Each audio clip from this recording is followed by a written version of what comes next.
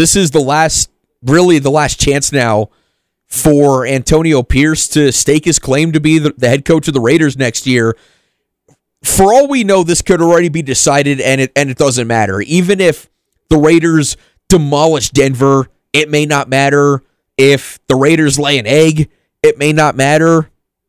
Or potentially could. None of us have any read on how things work operationally and organizationally with that team. Because quite frankly, most of the people inside probably don't either. Depends on which side of the bed Mark Davis wakes up on. But the questions are around Antonio Pierce and what his future looks like, either in Vegas or around around the rest of the NFL. And this was something that came up this morning on Unsportsmanlike, 6 to 10 a.m. on ESPN Radio. Of course, we have it here on ESPN Radio 101.7 The Team. Evan Cohen, Chris Canty, and Michelle Smallman. And this was Evan Cohen this morning talking about the situation with Antonio Pierce and the decision the Raiders have to make. If I'm Mark Davis and I own that team, the player's input is meaningless to me. I have to be honest. You were not successful this year. You weren't successful for Josh McDaniels, and you weren't that successful for Antonio Pierce. You were just more successful for Antonio Pierce than you were for Josh McDaniels. So, if I'm going to make that decision, it can't be because the players want him. They're a losing team. They were not a winning team. This idea when players are out there campaigning for the interim coach, in many ways it's because the interim coach is not the previous coach. And it's more of an anti than a pro. In this case, I absolutely think they want this guy. They absolutely want this guy. Mark Davis should make the decision that Antonio Pierce is the guy, but not because Devontae Adams told me that. And to a degree, I tend to agree with him. My whole philosophy on this with head coaches has always been, all you have to do is give the impression that you listened. If there are players that are coming into Mark Davis's office and saying Antonio Pierce should be the head coach next year, okay, you smile, you nod, you say thank you for your input, let's go get him this week, and you move on with your lives, and there's nothing that says that you have to even take into consideration what the players said. Never mind do what they're saying. Never mind just because a player comes in and says Antonio Pierce should be the next head coach. You don't have to do that. You don't even have to take it into consideration. You just have to give them the impression that you're taking it into consideration. I think this one generally gets overblown because there are so many mixed feelings about player empowerment in professional sports, and as much as you would think that we would be the ones, generally speaking, that would support the workforce that would support the workforce, there is still, generally speaking, this idea of management's in charge. That's how it works. Get over it. I don't want players in charge of anything because they make emotional, irrational decisions and they're just not in charge anyway. I think a lot of this, we want this to be more of a story than it actually is. I agree with everything he said there, that if Antonio Pierce is the guy, then great. Then hire him to be the head coach next year. And personally, I think he should be. I think he earned his shot. The way that I look at this is the whole thing of, fool me once, fool me twice. You had the run at the end a couple of years ago with Rich Bisaccia. Then it's okay, that was nice. That was a nice, cute little story, but we're going to bring in somebody who we actually think can be the head coach and can actually lead this team and get us in the right direction back to playing winning football, that guy being Josh McDaniels.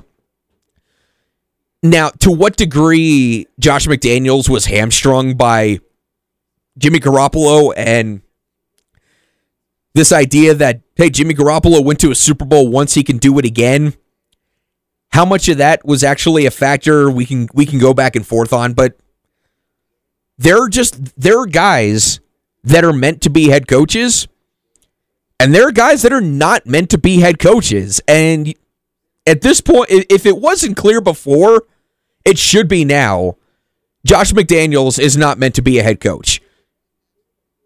And the jury's still out on Antonio Pierce, but that does have to mean something if you have somebody in there that the players want to play for. If if you can go into work every day as the leadership, as the front office, as the decision makers with the Las Vegas Raiders, if you can go into work every day knowing that if there's one thing I don't have to worry about today, it's that there's going to be headaches because the player's not getting along with the coach, and there's this stuff that I have to go down there and deal with that's beneath me as the owner of this team. That's not the stuff that I want to deal with on a day-to-day basis. There's value in that.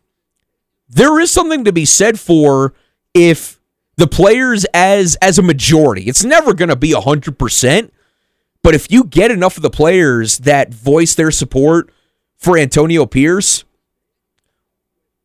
even if it's just because he's not Josh McDaniels, you can take the names aside and just look in generalities about what it is that the players like about Antonio Pierce, what's working with him versus what didn't work with Josh McDaniels. And with Josh McDaniels, it's we view him as such this offensive genius, and what tends to happen with guys like that are viewed as the offensive geniuses, I mean, some of them are doing just fine as head coaches, whether it's Mike McDaniel or Kyle Shanahan or Sean McVay.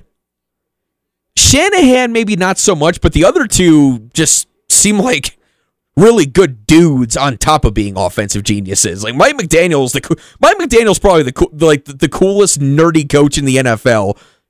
Great personality. He's hilarious when he's mic'd up.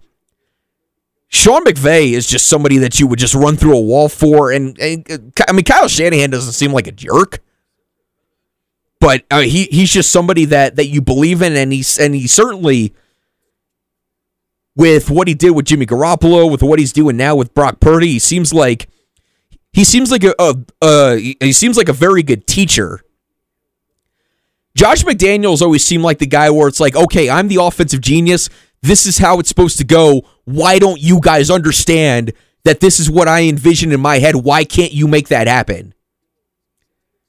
That's where not everybody's meant to be a head coach. And we don't really know beyond just because he's not Josh McDaniels. Look, like I said, the jury is still out on Antonio Pierce. We don't know exactly what he is as a head coach, but there's been enough to this point to see that guys enjoy playing for him, and that counts for something from the standpoint of, even if you're separating the Las Vegas Raiders as an NFL franchise and the Las Vegas Raiders as a business, there's value in, I don't have to worry about coach-player conflicts, probably not going to happen around here.